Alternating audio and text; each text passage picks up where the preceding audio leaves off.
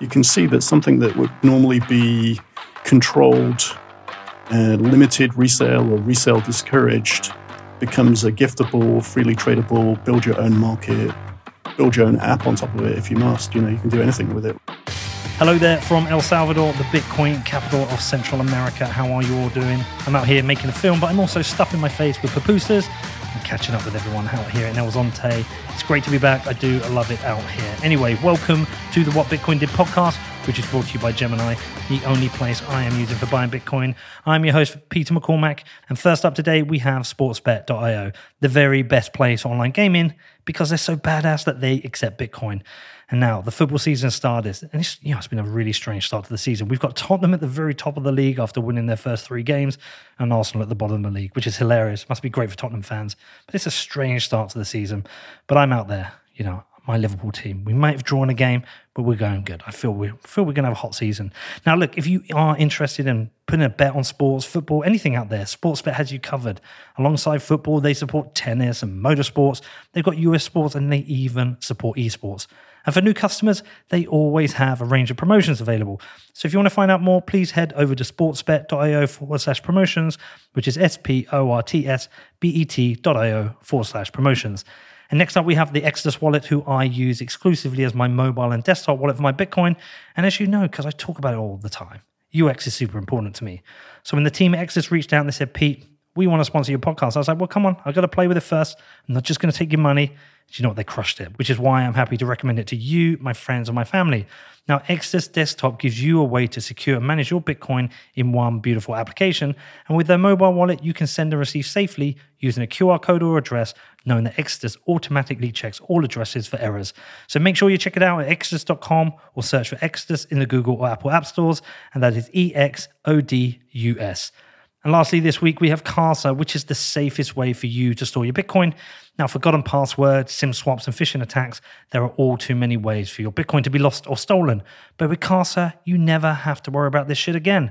Because with a Casa multi-sig wallet, you can take custody of your Bitcoin, but you only move Bitcoin by signing transactions from multiple wallets, and you get to distribute those wallets into different locations. And that is going to protect you from a range of mistakes, errors, and vulnerabilities. Now, if you want to find out more about this, you can email me, you can drop me a DM. I always reply. I've been a customer for about a year now and happy to answer your questions. There is no better time to upgrade your Bitcoin security and get total peace of mind. You can find out more at keys.casa, which is keys.casa. Samson, hello mate, how you doing? Hey Peter, great to be on again. Yeah, good to see you again. Adam, good to see you again. You well? Yeah, good. Right. We've got a lot to get into today because you guys just raised a huge amount of money. You are now valued at 3.2 billion. You're a unicorn officially. I'd never seen it stated before that you're a unicorn business. But also, I think one of the things that's most interesting to me is that you are a very significant business building out infrastructure that's taking Bitcoin further. So Adam, really first to you, how's it feel? You've been working on this for a long time. You've been working on Blockstream for a long time. Must feel pretty good. Yeah, I mean, we probably were kind of a unicorn before because we have Bitcoin on the balance sheet from 2014, sort of before Michael Saylor popularized that. So, I mean, there's not an official valuation unless you do a round. So anyway, I think, the reason for the raise is that there are a lot of opportunities for growth and putting together revenue and profit margins from, all kinds of areas right now. Significant growth in third-party development on Liquid, the Advent Capital acquisition we did to start assembling assets under management and reboot the fund there, and ramp up our mining activities, both internal to the company and for third-party, hosting, and also the miner manufacturing. So the use of capital is spread across quite a lot of things. But we're very excited to be able to, accelerate those in a more resounding way. And just to extend on that, Samson, like I said, for me, what I find is really interesting is what Blockstream are doing here, especially with Liquid, is this taking Bitcoin one step further to build business services. People talk about hyper-Bitcoinization and talk about Bitcoin being the only money. Well, to have the only money, you're going to have certain kind of financial services and products built on top of it.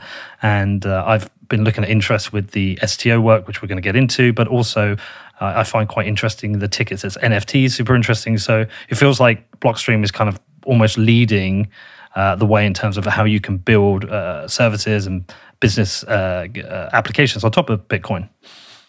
Yeah, pretty much. So if you look at Bitcoin, it fixes money. It fixes a lot of things about money, supply, issuance, and just the integrity of money. And what we're doing at Blockstream with security tokens and Liquid is fixing the financial system.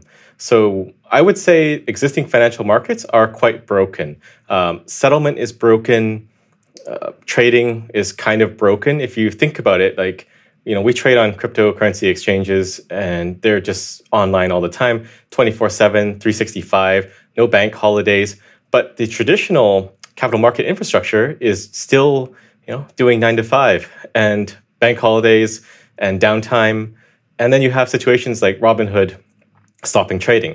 So I think what we're starting to build here is a foundation for this new financial system anchored to Bitcoin that will also be seamless and accessible at all times. And I think it's about time that we use the technology we have at our disposal to accomplish that. Okay, let's start with the security tokens because it's an area I'm interested in. I've got a lot of questions about it, how it works, how it functions. I think we have a certain amount of PTSD from the ICO craze of 2017/18. I discussed that with you, I think, covering INX at one point recently. So I want to get into a bit of the details on security tokens, but what do you think it was going to take for a certain amount of Bitcoiners to accept this as a valid use case? Because I've noticed when it's being discussed, people are saying, oh, it's ICOs again, which it clearly isn't. But how do we take the conversation in a more mature way so people accept this is actually something useful? Yeah, so ICOs are really trying to emulate an IPO or a securities offering.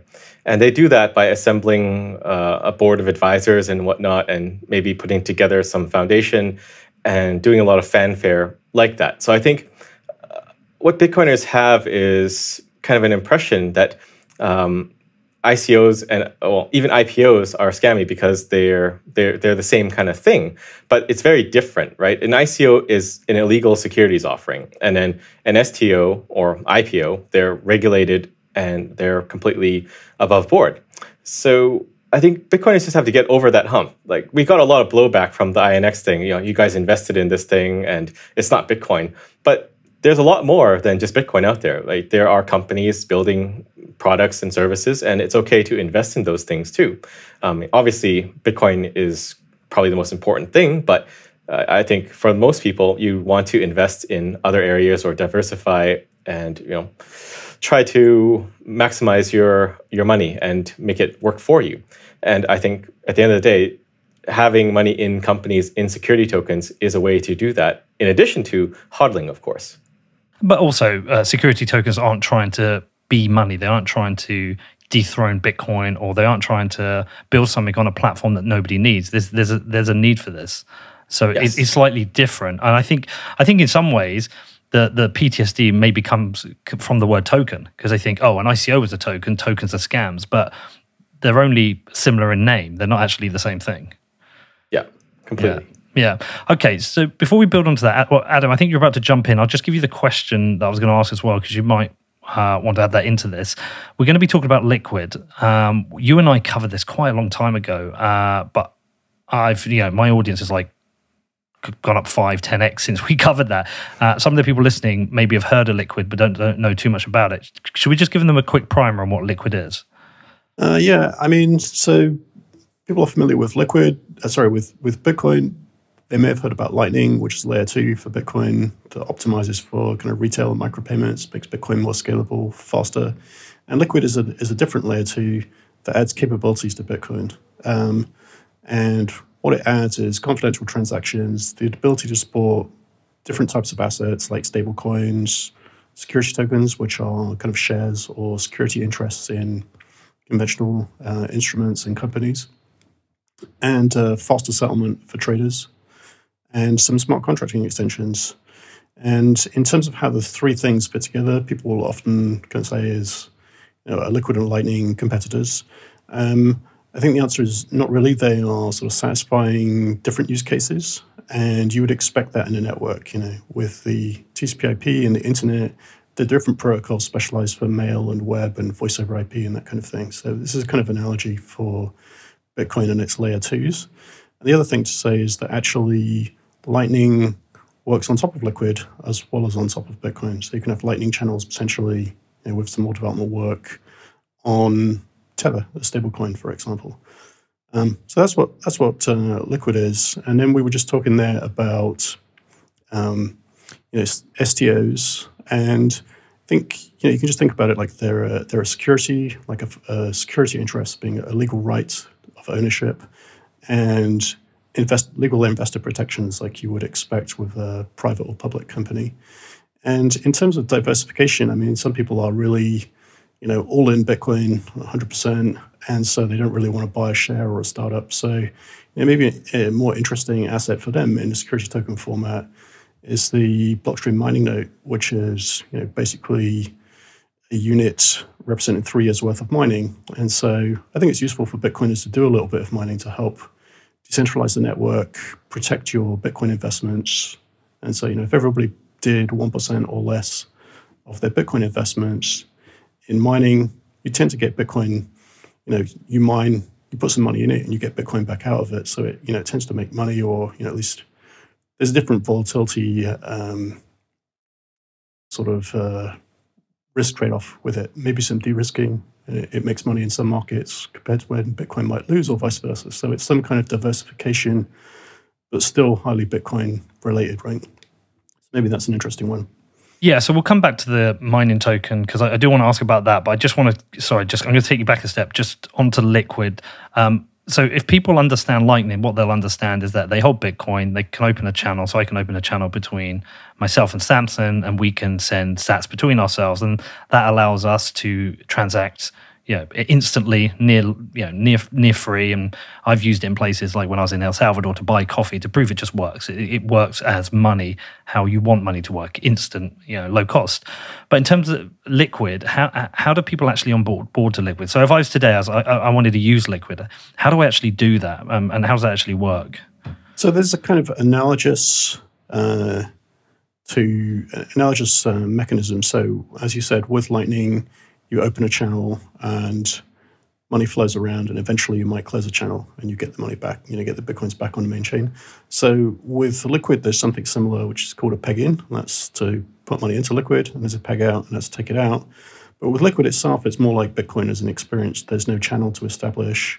You can swap Liquid Bitcoin for Bitcoin. There are a number of services like SideSwap, Liquidity, Flip.me, many different ways to directly buy Liquid Bitcoin. Many of the exchanges that are on Liquid network.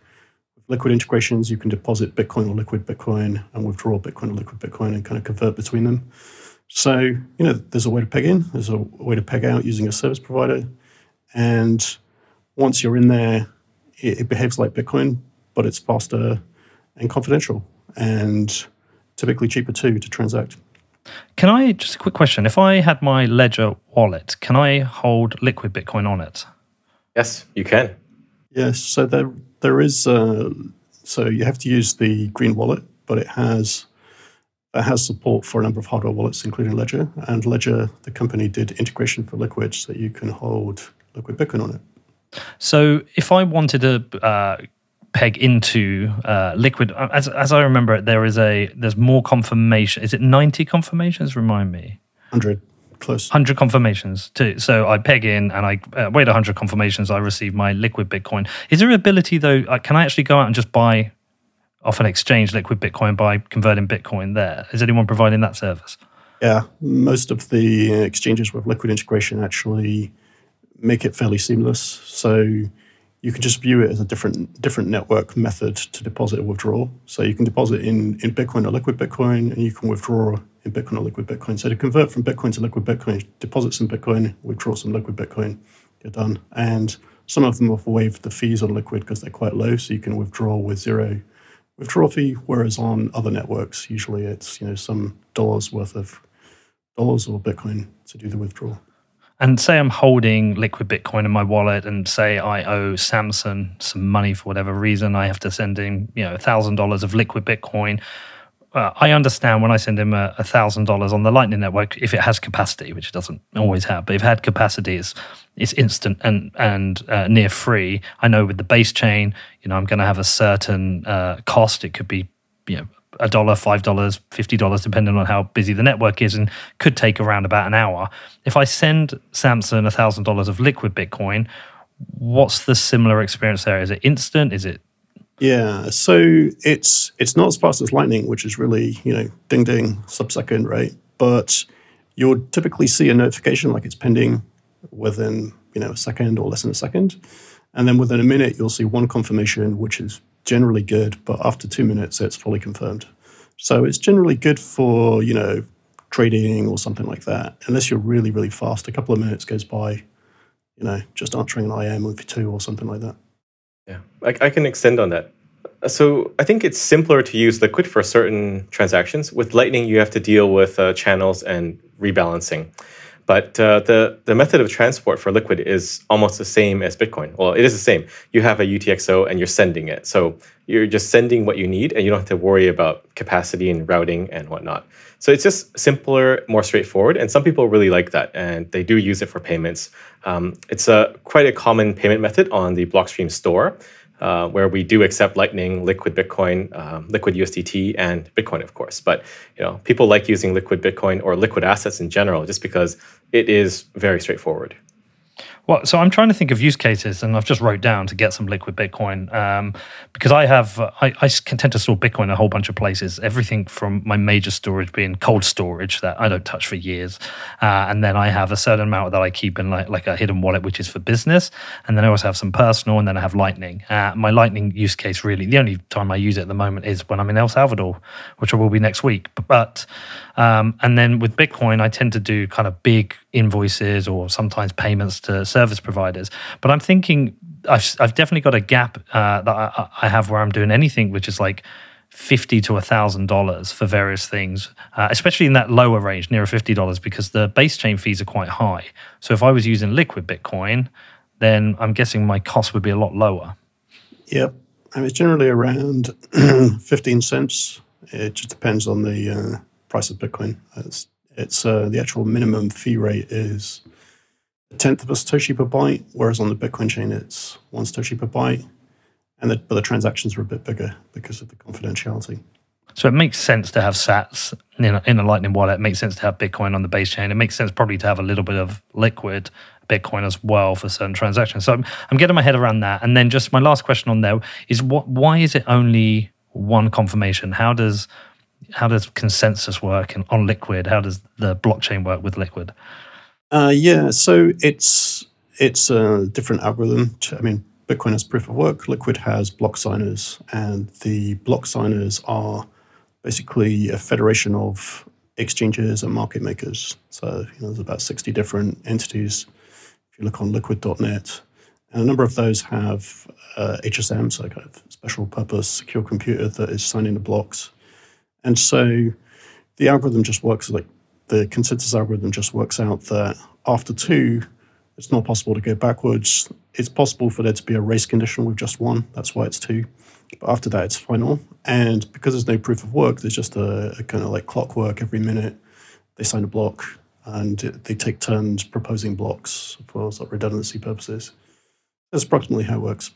Right. So the way I'm seeing Liquid now is like a partitioned layer on top of Bitcoin, where I partition some Bitcoin, hold them as liquid Bitcoin, and that just enables me to do a few more things which are quicker and faster, and it allows you to be able to build servers on top of it. So it kind of makes a lot of sense to me. So now I want to just get back into the token, Samson, and just talk a little bit more about that. So these tokens aren't equity in a business. Am I right? What are these security tokens? They can be equities in a business. So with Bitcoin, there's one asset type, just Bitcoin on the chain. Mm-hmm. But with Liquid, you can have multiple asset types. So what we do have are stable coins like USDT, Canadian dollar, and JPY. So you can issue your own assets. You can have game currencies too. So Infinite Fleet's game currency is going to be a crypto asset on the Liquid network. And like you mentioned earlier, you can have NFTs as well, which is just like a single issuance of a one asset. They're just one-off issuances. So you can do a number of things in Liquid that you can't do with Bitcoin. And for some things like NFTs, those would not be very practical on the Lightning Network either, because if I think you can do a token on RGB, but then you'd only be able to open a channel with, we open a channel and we would send that one NFT back and forth between ourselves. And that's the only thing you could do, because as they are non-fungible, you can't really route them through the network to, say, Atom.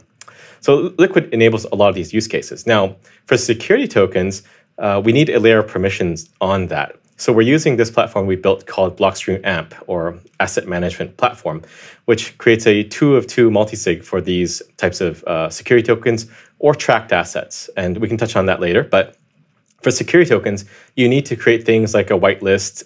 You need to be able to freeze funds in case of theft or whatnot. But you need a layer of permissions on top of it to effectively manage them. And that's what we can accomplish now. So you have permissionless assets in Liquid, and then you have these kind of AMP assets, which are good for security tokens.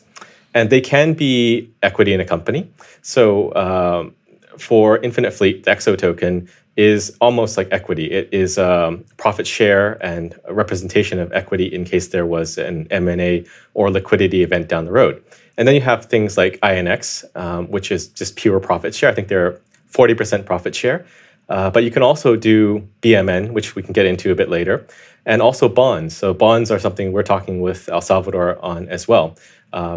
Anything that is a security can be done on Liquid, and it's far superior to other chains because we have that confidentiality that Adam touched on.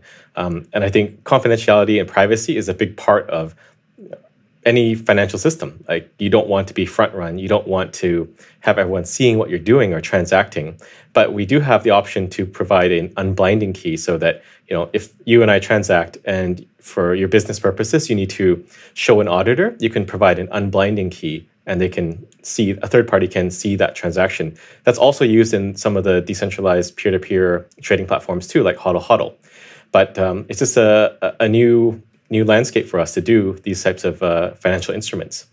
Does the type of token it is, whether it's a equity-based token or a security token, is any of that actually information that's stored within Liquid itself, or is the legal structure external and the token is really just a representation of that? Yeah, so the token is a representation, and a lot of the rules around that token are off-chain. So they're stored in a policy server, which is the foundation of AMP. So the thinking there is that if you need to change things, you need to whitelist investors. You don't want to be doing an on-chain transaction. Even though on-chain transactions in Liquid are pretty cheap, like Adam said, somewhere like 7 to 10 cents, maybe 15 when it's spiky. But that's not a scalable model. You'll hit a wall like Ethereum did, which is costs $100 to whitelist an investor. So one of our partners, Stoker, they were building on Ethereum at first, and then they've transitioned now to almost purely Liquid, because it would cost them $100 to whitelist an investor. And if an investor is only investing $100, then basically you just raise $0 because you're paying for a smart contract fee, right? There's no need to do that. You can do it completely off-chain. And the model we have is efficient because we just do a 2 of 2 multisig, and we sign off on that if the policy server agrees. So the net effect is the same without the complexity, attack surface, and cost. And is that policy server something you guys host or create, or is that something somebody else creates external to this? It's a permissionless network. So for AMP, that is a product and service that we offer, but it is possible to create policy servers on Liquid basically by anybody. So we have Rare Toshi. It's an NFT marketplace developed by Adam Salties, the CTO of Coinos. And he's effectively built his own policy server too, because we needed some additional functionality that we don't have yet in AMP, but are working on. Sorry, Adam, you were going to jump in there. Yeah, I mean, in particular with Stoker, so Blockstream is an issuer of one of these assets, which is the BMN. And in that model, we do not know the KYC of the customers. That's all handled by Stoker. And the sort of 2 of 2 multi-signing server just gets a yes or no from Stoker. But once you are set up, so once the parties are enrolled, it feels the same as a regular Liquid transaction. You can transact peer-to-peer, you can gift, you can swap. And indeed, people are doing that. They're transacting the BMN, OTC, peer-to-peer. Yeah, so that actually fixes something, right? Like you don't have the Robinhood situation where they can say, okay, can you guys stop trading? Even if this was listed on a security token exchange, and let's say they halted trading for whatever reason, you can still trade peer-to-peer with people. And they're just doing it already in a Telegram channel. And I think there will be more decentralized exchanges that will support trading of securities on Liquid too. So it's going to be a far more robust ecosystem, direct peer-to-peer trades, trading through security token dexes and on normal security token exchanges. How does the whitelisting process work? Because I quite like the idea of being able to be sat in a pub, Samson, and you talking to me about maybe Blockstream now as a token, and I can invest in it, and you've got your certain amount of tokens. You're like, do you know what, Pete? You can buy $1,000 off me right now, and I just transfer you that $1,000 of Bitcoin, and you transfer me the token. I'm not whitelisted at that point. So how far are we away from situations like that? Is there a general whitelisting, or does every token have to be whitelisted separately? How does that work? So in the case of XO and BMN, that would be through Stoker. So you'd need to have an account on Stoker and go through their KYC process. But once you're past that, so it's funny, a lot of people that are trading the BMNs now are actually XO token holders because they invested like $100 into XO and they were whitelisted and approved. So now they can actually trade the BMN, which can be traded down to 0.01 BMN, so about $2,000 worth, even though you need to be a qualified investor investing 200,000 euros to buy them direct first. But the secondary is a lower threshold. So, in that pub, if you were an XO investor previously, then now you can invest in the BMN. So it's just like having a broker account, having an account with Stoker, essentially. Yes. Yeah. And I think to answer your other question, you could potentially have shared KYC between a number of issuers. So let's say INX is doing some issuance. Now, they could have an agreement to share their KYC between each other so that if you were qualified for an INX product, you could be qualified to invest in a Stoker product too. But that's further down the road, and it's far more complex because you're dealing with the regulatory hurdles at that point. But directionally, you're heading towards peer-to-peer share trading as a token, permissionless, 24/7. Well, kind of permissionless, 24/7. Final settlement of the shares without having to go through clearing. Like you're essentially cleaning up a lot of the problems with traditional trading of shares. Exactly. So do you think you can get to a point where something like the New York Stock Exchange would operate on something like Liquid? Thinking very long term. I would hope so. I mean, for me personally, I find it really annoying that when I'm trading traditional stocks, I can only do it during working hours Eastern time. I'm on the West Coast, and that means I have to wake up earlier. So it's pretty frustrating. And if we can get to that point with traditional equities markets, then I think it's a win for everyone. And there's no reason that we can't do that, right? The technology is there. We can have instant settlement or near instant settlement, and there's no need to be T+1 or T+2. Well, I assume the only things that would get in the way would be regulatory or certain companies who would be unserved by this lobbying against it for some reason. Yeah, I mean, there will be some resistance, of course, but I think it's inevitable that we move ahead. There's just no reason that antiquated system should still exist. Okay, I do have a message from my amazing show sponsors. And first up today, we have BlockFi, who recently announced the launch of the BlockFi Rewards Visa Signature Card. Now, for people living out in the US who own or are interested in owning Bitcoin or stacking more sats, the BlockFi Rewards credit card provides the easiest way for you to earn more Bitcoin because you can get an amazing 1.5% back in Bitcoin on all card purchases. And you know what? There is no annual fee. It is the smartest way to stack sats with Bitcoin rewards on every purchase. Now, not just that 1.5% back, but you can get 3.5% back in Bitcoin during your first 3 months of card ownership. and you can get 2% back in Bitcoin on every purchase of over 50,000 of annual spend. If you're interested in finding out more, then please head over to blockfi.com, which is blockfi.com. Also, let's talk about Ledger, the world's most popular hardware wallet. Now, a hardware wallet allows you to take custody of your Bitcoin, and I have been a Ledger customer since early 2017, and I'm still using the same Nano S I bought back then. Ledger makes it easy for you to safely manage your Bitcoin using their Ledger Live software, which interfaces with your device. And if you're one of those freaks out there using an Android phone, then you can manage your Bitcoin on the go because it connects to your Nano S. If you want to find out more, please head over to ledger.com, which is ledger.com. And also, we have Gemini, who I am using exclusively for buying and selling Bitcoin, but I still haven't sold a single sat through Gemini because we are in a bull market and I only want to stack sats. Now, I have been using the Gemini app for buying the dips, but I also set up my DCA with twice monthly buys of Bitcoin, and I'm yet to see a better or easier interface for buying Bitcoin. With a streamlined trading view, you have access to all the tools you need to understand Bitcoin and start investing, all through one clear, attractive interface. Now, if you want to find out more, please head over to gemini.com, which is gemini.com. And I'd like to welcome my new sponsor to the show, the awesome Compass Mining, and they are not just a sponsor. I am a customer of theirs, and I'm now mining Bitcoin again. It's so good to be back, and I fucking love these guys. Now, Compass makes mining accessible to everyone, and as a Bitcoiner, I'm happy to be supporting the decentralized growth of the hash rate. And it was so easy to get onboarded, and now anyone can mine Bitcoin with Compass Mining. You just pick your machines, you choose your hosting facility, and they help you with everything else. It's so damn cool. Now, if you're interested in mining, you want to find out more about this, then please head over to compassmining.io, which is compassmining.io. All right, this is super interesting. So, Adam, one of the things I am aware of, because we talked about this beforehand, is that there is going to be the launching of an exchange to create a liquid market for these tokens.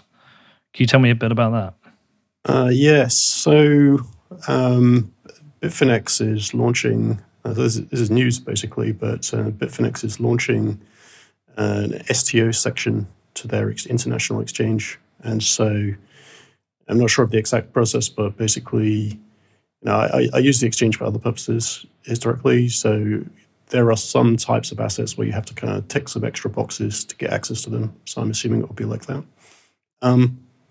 So they're launching a STO exchange, and you'll be able to, if you've bought the BMN token, you'll be able to deposit them on the exchange and trade them there, like in a marketplace, and same for the XO. And also they should have a kind of offering where they will make a tranche of BMN available to a segment of their investors, like existing exchange users. And they're launching this on Liquid? Yeah. Effectively, yes. The both assets that are going out will be liquid assets. So it's a security token exchange based on Liquid at the start, at least. Well, I was going to say, is there any potential that other people launch security token exchanges and they're doing them on different blockchains outside of Liquid, and those become muddled together? Because I would feel more confident buying a token which is part of the Liquid network than I would something that's, say, on the Tron network or Solana. Yeah, well, INX is kind of going the other direction, right? They're starting with Ethereum because the SEC is familiar with Ethereum. So what we need to do is work with INX to educate them about Liquid and get that through. But it is on their roadmap to start using Liquid as well. I think for securities, like the method of transport, the chain itself is not so big of an issue, right? At the end of the day, it's going to be like stablecoins, where they'll probably be on several chains, and right. People can use the one that they are most comfortable with. I know a lot of people that would not be that comfortable with the security token on Ethereum because they had a chain split again, and it just seems to be a science fair project where they're experimenting with various things, and that doesn't bode too well for a security token. I mean, yes, it can work, but is it ideal? Probably not. And also, there's the other issue, like lingering over Ethereum, which is, are they a security they themselves? If you look at the criteria for is this thing a security, they kind of tick off all the boxes. So there's a bit of uncertainty there. And can I store my security tokens from Liquid on my Ledger as well? Does it work like that? Probably need a bit of work still with Ledger, but I think you can do it with the Blockstream Jade wallet. Right. Okay. Yeah, because I think I would want that. Yeah, Ledger has a kind of white list of known assets, so it needs updating with some of these new assets. But they have, some of the older ones, so that's something to do. Yeah. But what about private keys? What if I lost my private keys for my tokens? So actually, that's one thing that we saw discussion.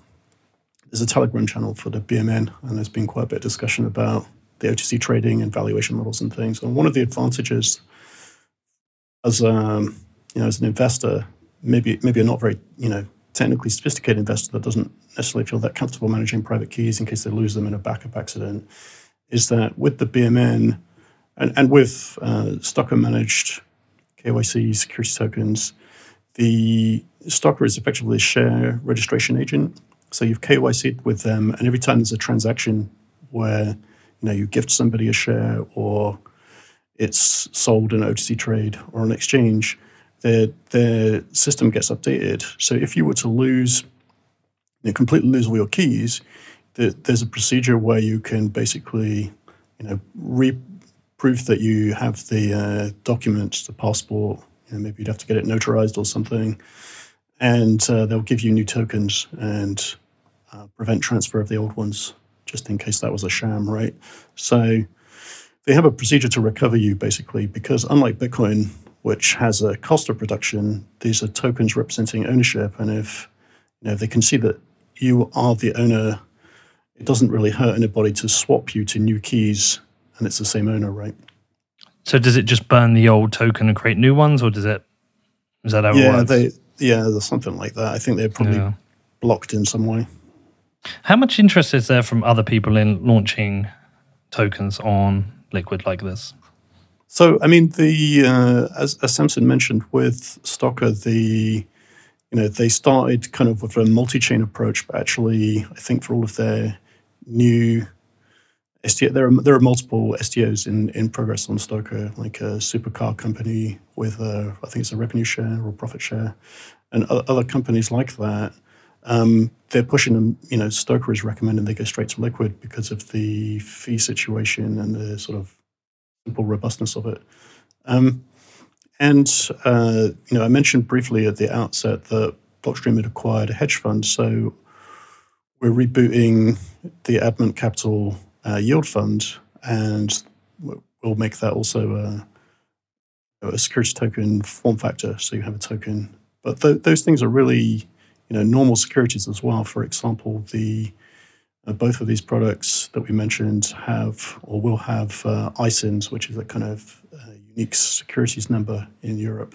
And so it should be possible to provide those to a broker and have them hold your security interest, maybe get margin against it in the same way that you get margin against shares and stocks. So it's really kind of bridging and bringing the blockchain technology into the old share world and giving you bits of access and sort of making it more seamless between them. So I think it's a good stepping stone towards bringing shares up to date to the blockchain technology. Is that a Tudomistas fund that you bought? That's right, yeah. Yeah, I thought so. I thought I knew that name. Interesting. Okay. I can add something. So it's bringing a certain element of bearer certificates back to the financial industry where you can have control over it. But as these things are not decentralized, like a company is not decentralized, there is recourse. So as you say, you can, recover if you lose your keys or whatnot. You can go back. It's probably going to be a bit cumbersome to produce all the documentation over again, right? You're basically redoing the KYC and verification. So the incentive is not to lose it, but you gain efficiencies in liquidity, trading, and seamlessness. But there is a company at the end of the day that you have representation of ownership in. So it is not decentralized. You can get it back. Well, it's a little bit like if you lose your login details for Coinbase or Gemini, there is a very painful process to go through to get re-identified to get your login details back. And this isn't like Bitcoin itself. It's more that you're using the Bitcoin network to provide a more efficient way of buying and selling and transferring ownership. Yeah, so these are on the Liquid network, but what you have with Liquid is with pegged in LBTC, you can conduct atomic swaps. So you eliminate a factor of trust there. There's no counterparty risk. If we do a swap transaction, it either executes all at once or not at all. So it's not like I need to send you a BMN first and then you send me some Liquid Bitcoin after. It just happens all at once. So that facilitates that peer-to-peer trade and reduces your risk.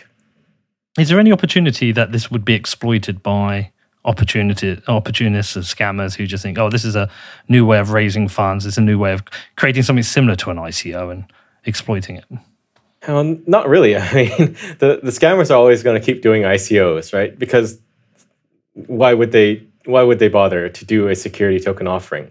Because even though the barrier to entry has decreased, there is still a lot of work to do. So setting everything up with Stoker and Luxembourg, there's still a fair amount of work and cost involved, even though it is, I think, pretty efficient, cost-effective. In the US, you have Reg A and Reg D. Reg A can be a bit pricey. I think it's somewhere between 100 to 200K. Personally, I think that's pretty good to do a security token offering. But the barrier to make baby Doge or something like that is far lower, right? You just design an icon and upload it. So those people are always going to keep doing that stuff, and the people that are building serious businesses and companies are going to go through the security token route. And I think we just have to show them what can be built. So as Adam is saying, with Blockstream Finance, we can create a lot of these novel instruments and show people what you can build on Bitcoin, and we can do it in a far more trust-minimized way. Okay, awesome.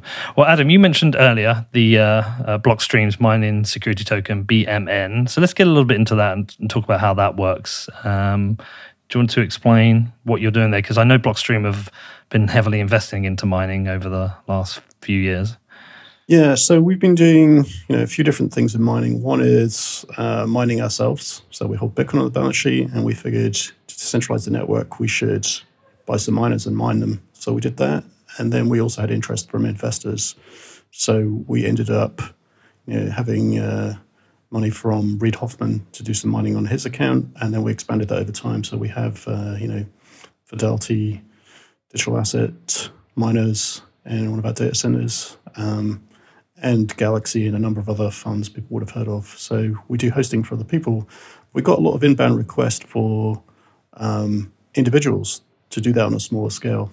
And so, there are a number of companies doing kind of consumer level hosting or hash rate renting, and we wanted to do something that's differentiated and in a useful way. So we used the Liquid AMP and the security STO model to make something that's both a security and more like a financial instrument. So it's a Bitcoin mining financial instrument. And it's kind of one-shot thing, so you're not paying hosting fees per month. You put money in it, and it's pre-funded, so that pays for the equipment and the electricity and the operations. And it's a 3-year term product. So it's basically similar to sort of fractional participation in one of these big enterprise mining contracts that we give to people like Fidelity and Galaxy. But there's some twists. So one thing we did is because people will be owning a smaller part, we provided an insurance overage. So the first 10% equipment failure gets kind of automatically replaced immediately. Otherwise, people get worried about, if they've got 2 miners and one of them's down, that's a big deal, right? So we want to avoid that kind of concern factor. And the performance is also kind of averaged between all BMN buyers, so you get a kind of smooth experience and not, you're unlucky and your machine took a while to get repaired kind of experience, right? So that's the BMN, and it runs for 3 years. It's been, the first sales were in March. It went live in July, and it's mined over a Bitcoin per BMN. So the launch price of it was 200,000 euros, and that was the minimum purchase. But on the OTC, it can go down to 0.01, so about 2,000 euros. So it's actually, the return on it so far has been about 10% a month, or 0.3% a day, or 0.018 Bitcoins a day, something like that. So, obviously things change as the Bitcoin price changes and the hash rate changes. But the OTC traders seem to be having a lot of fun swapping it before there's a market. And now, as we're just discussing, there's a Bitfinex operated market starting. So it would be very interesting for us to see, a market evolve and see how the market prices this instrument, because it's kind of a unique instrument, right? It's sort of new benchmark, a 3-year term product. None of the other products in the market are this nature. And it's more like an investment profile because you put cash up front and then you leave it for 3 years. We think that's, from our own experience, a better way to mine economically. If you sell coins to pay for the electricity, I think that makes a weaker financial return because you end up selling the bulk of the coins in a low point in the market when you really want to be holding on to them. So I think you're better off to set your money aside, keep all of the coins, you get a better financial return. So that's the way we structured it. So that $200,000 buys you. That's for the 3-year term. Yeah, it's euros though. So 200,000 euros, and that was the launch price. The later tranche prices vary based on the input costs, and when it's on the market, the price is effectively what the market arrives at by price discovery, and so that gets you 2,000 terahash of mining output, and 3 operations and a 10% equipment failure replacement. So okay. So and then your Bitcoin payout is just after 3 years, right? So and you can sell it, right? So people are already selling it on the OTC, and once there's a Bitfinex market, people can trade in and out of it. And so if you decided to sell after a year, you would expect the price to reflect the coins mined so far plus the value of the remaining hash rate contract, effectively, right? So you can cash out and you can take the portion of it, and there's a dashboard that shows you how many Bitcoin it's mined per BMN. So you can take that and go use the proceeds to buy that many Bitcoins. So do you think we'll get BMN futures? Probably. Yeah, and I mean that could be interesting. Another thing that might be interesting is BMN as margin. Some people also comment that, what if I want to, take the Bitcoin out of it? I think that, from our experience, it's better to leave them in there because, you don't want to be selling Bitcoins in the short term. However, if you have some Bitcoin, and most people who would buy the BMN probably have some Bitcoin, though not all, well, we can touch on that. You can sell the same number of Bitcoin as the BMN is mined, and then you've got the same effect, right? Mm-hmm. It's also kind of like a forced hodling if you can't exit for 3 years as well. So you're taking coins out of the market, right? I mean that's doing our bit to reduce the exchange. I mean, there are metrics that people put out from Glasshouse of how many coins are available to trade, and that's been falling over time. And so products like this, which is fairly unique, most of the others are there's no kind of hold involved. Do take Bitcoins off the market straight from mining. So it's kind of a different form factor for mining where you are mining to hold, not mining to collect profit or mining to sell them as they come or selling to cover the electricity bills. It's all in. You mine and you hold for 3 years. So we did some economic back testing. We did some mining ourselves in the past that worked pretty well in a down market. It made a profit when buying Bitcoin at the start and selling at the end would have lost 50%. Price fell from 15,000 to 7.5, and yet we made a 25% return in dollar terms over that period. So we got interested as to the fundamental reason why that would happen, and did a bunch of back testing to see, how often that happens. And it does have some downside protection, and ultimately, that seems to arise from not selling coins to pay electricity. Why is there a 200,000 euro minimum? European regulations. So. Okay. I mean, technically, I think there's a 100,000 euro threshold, and there's a 125,000 euro threshold. So it was kind of, but we had to sort of, pick a round number for the terahash and have some leeway on either side for market price variation. We don't know what the Bitcoin price and hash rate are going to do, so we ended up with this 200,000 because of round numbers, and so it's a European securities regulation basically saying that you could afford to buy it, but once, and that's because you're, in principle, I believe that's because you are assuming risk in a primary sale. Whereas on a secondary, there's typically a market, or so there's less risk to absorb. So I believe that's the reason. Stoker are the experts on that stuff. In any case, on the secondary and on the Bitfinex exchange, you can trade even lower, below 0.01. So I think one thing that people may wonder is like, why haven't security tokens taken off? And I think it's just having all the pieces in place. And the Bitfinex Security Token Exchange is a major part of that. I would say like the three big things are the technology. So for technology, we have Liquid and AMP. And then the next is regulatory difficulty. And I think on the regulatory side, we've seen things improve in the US with Reg A filing becoming more easy to do. And then in Luxembourg, it's quite effective, like in terms of time and cost. So that regulatory hurdle is dropping as well. And then the third big thing is the marketplace. So security tokens are not new. They've been around for a while, but they haven't really taken off because you're missing that critical piece of infrastructure, which is the market and liquidity. So with Bitfinex getting into security tokens, I think it's a big game changer. You have one of the largest exchanges in the world now able to offer this product. And I think it's just going to bring more liquidity and more trading, which will in turn spur more people getting into security tokens and issuing security tokens. And is the payout in liquid Bitcoin? For the BMN? Yeah.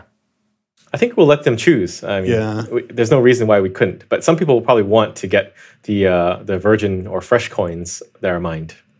Right. And if these tokens can be traded, and you can buy like, was it a minimum $2,000? Well, it depends on the market price. Ish. But at the launch price, €2,000, which is about $2,400. So does that mean each tranche, each 200,000 tranche is what, 100 tokens, 100 shares? That thing? Yeah, I mean the way the decimals work is that one unit is the 200,000 unit, and then you can trade down to 0.01 OTC. 0.01. That's a kind of network enforcement. Right. But in exchange, they go down to fractions because you have to be able to trade odd amounts and things like that. So I think once it hits the network, it has to be a multiple of 0.01. Yeah, it's definitely interesting. A lot of people do want to get into mining. You know that Compass have come on as a sponsor of mine, and I've bought a few machines out of them, which is super interesting. There's another interesting way that anyone can get involved in mining, just put some of their money for different uses. Like people are asking why I got into mining. Why didn't I just hold Bitcoin? Well, this is cash I didn't want to put into Bitcoin because it's cash that sits in the bank. Bitcoin's a bit too volatile. But for me, holding ASICs over the next 6 months is a more volatile... is a more stable asset than Bitcoin. I can resell the ASICs, but whilst I hold it in ASICs, I'm generating yield. That was what it was for me, and I feel like this token's something similar. On a month-by-month basis, you could do something similar. Well, I think every Bitcoiner should be involved in mining some way, either through Compass or through holding the BMN. Because if you're just holding Bitcoin, you're not contributing to the network security, right? You are actually doing that when you are mining in some form or fashion, right? And we've been through the block size wars where there's an over-concentration of hash rate under the control of certain entities. So decentralizing that and dispersing it into the hands of everyday people is a very important thing to aim for. All right, so another thing I wanted to ask you about specifically, Samson, was NFTs on Liquid. And the reason I want to ask you about it, my timeline at the moment, it all seems to be people are talking about as NFTs and rocks. Rocks, I just cannot understand someone spending $2.5 million on rocks. I've been told it's a flex. I've been told it's money laundering. I don't really care. I think the market's becoming flooded, and it's just like the ICOs over again, and it's going to end in tears. And I just don't buy a lot of the arguments. But I was discussing it with Lynn Alden today. The NFT say for actually a concert ticket over a cinema ticket, but an NFT for a concert ticket would be interesting because if I go to a concert at the moment, I tend to buy the tickets on the secondary market rather than the primary seller, and you always have a premium which is issued by the intermediary, the exchange. If you're buying 2 tickets to go and see Guns N' Roses, they might be $300 each, but you might pay $50, $75, $100 to those people as well. I felt like a liquid market for concert tickets stored as NFTs would be just a direct peer-to-peer exchange, so you would hopefully get a lower price. So it feels like a good use of an NFT. Similar to the cinema. I mean, it maybe won't be such a resale market, but this idea of having some utility within the NFT, like, seems to me a much better use of the technology. Yeah, so for Infinite Fleet, we're trying to use NFTs for the spaceships, but I think we're not overselling it as much as some people.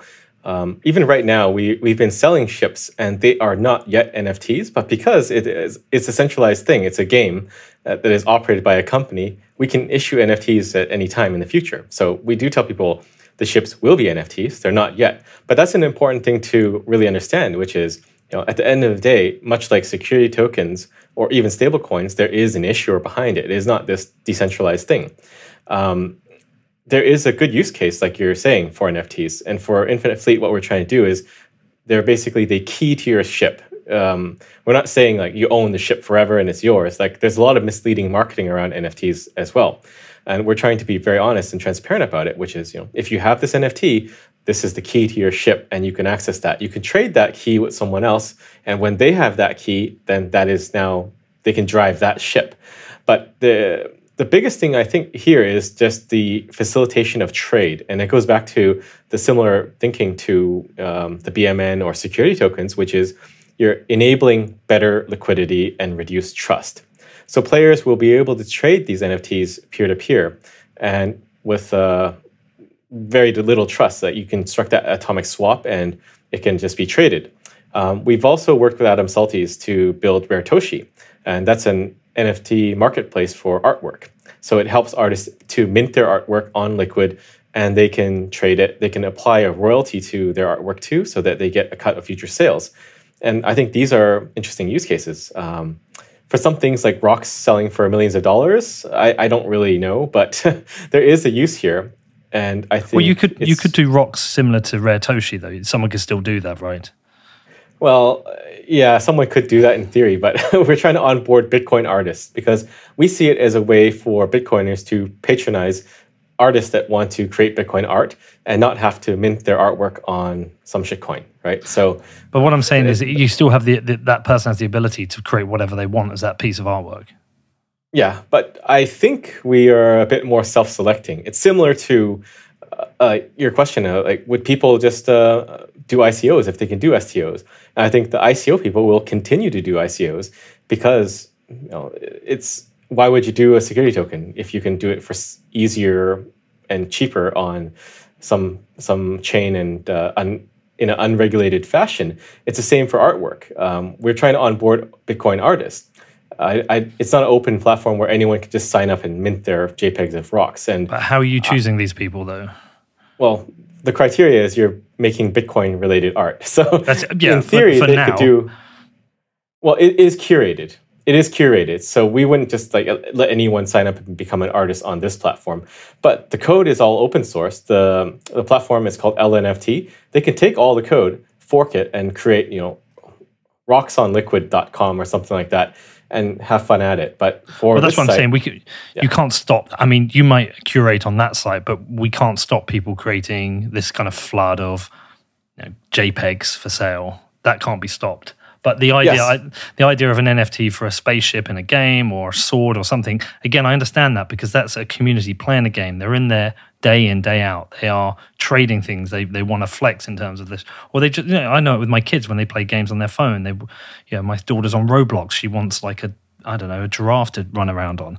That's a slightly different thing. That makes sense to me. Yeah. I think it's a bit self-selecting. Like, people that want to do scams are less likely to do it on Liquid. They'll probably do it on Ethereum. Yeah. I would have thought so.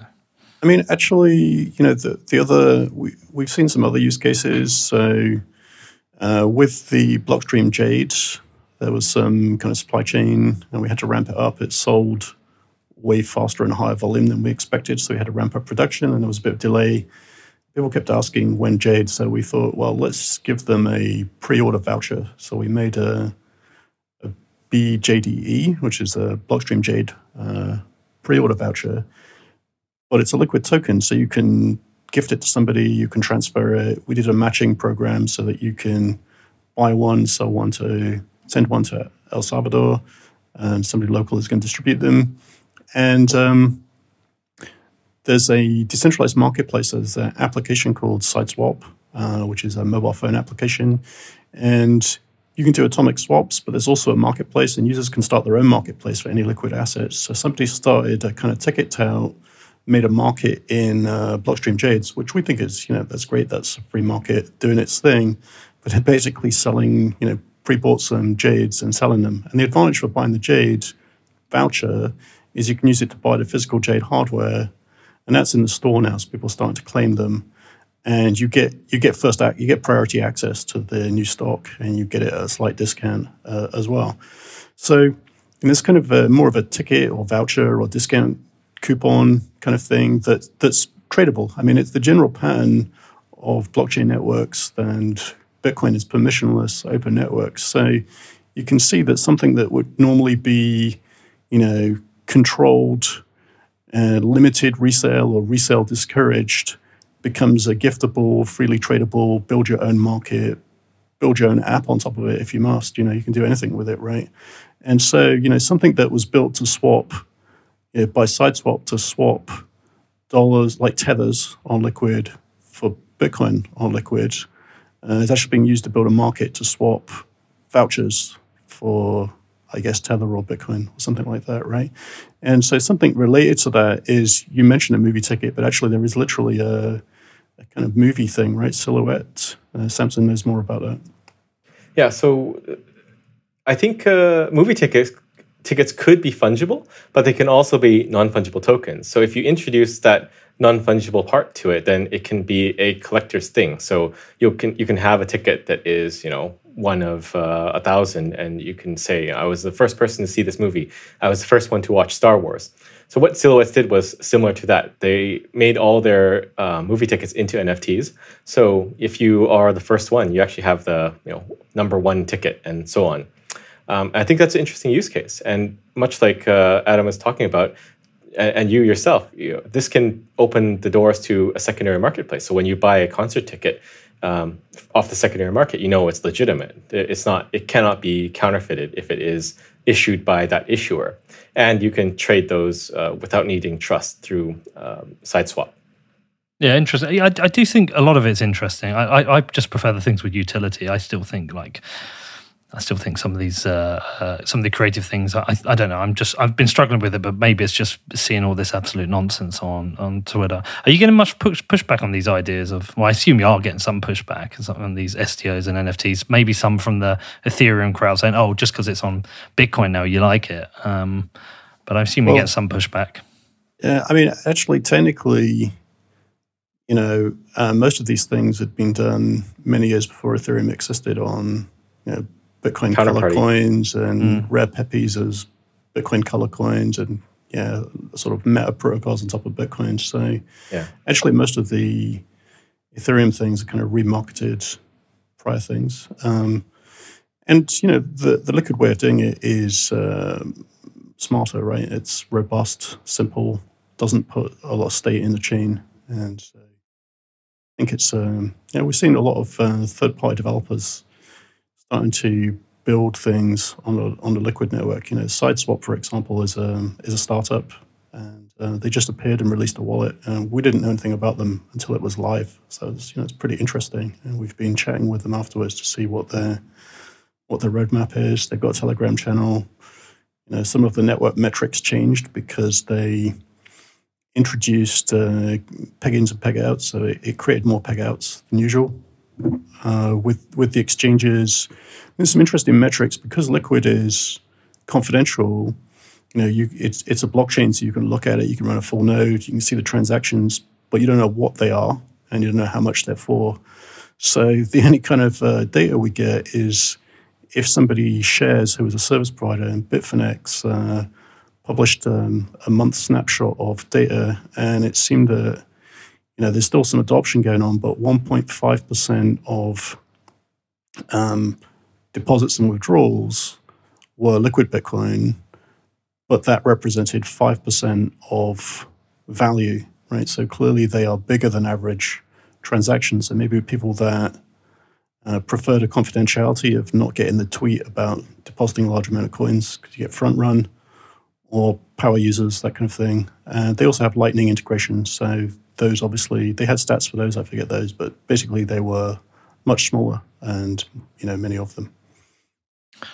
Well, listen, it's all really super interesting stuff. I like the fact that you're building usable services on top of what is the future of money. I think it's pretty cool. I'm expecting pushback. But like I said, I think it was Udi I was talking to about this, but I think we need to have a more mature conversation about these things. It's just because it's called a token doesn't mean it's the same as something an ICO a few years ago. And in a hyper-Bitcoinized world, we're going to need services, and I'd rather use something built on Liquid than something built on a centralized website. So I think it's pretty cool what you're doing.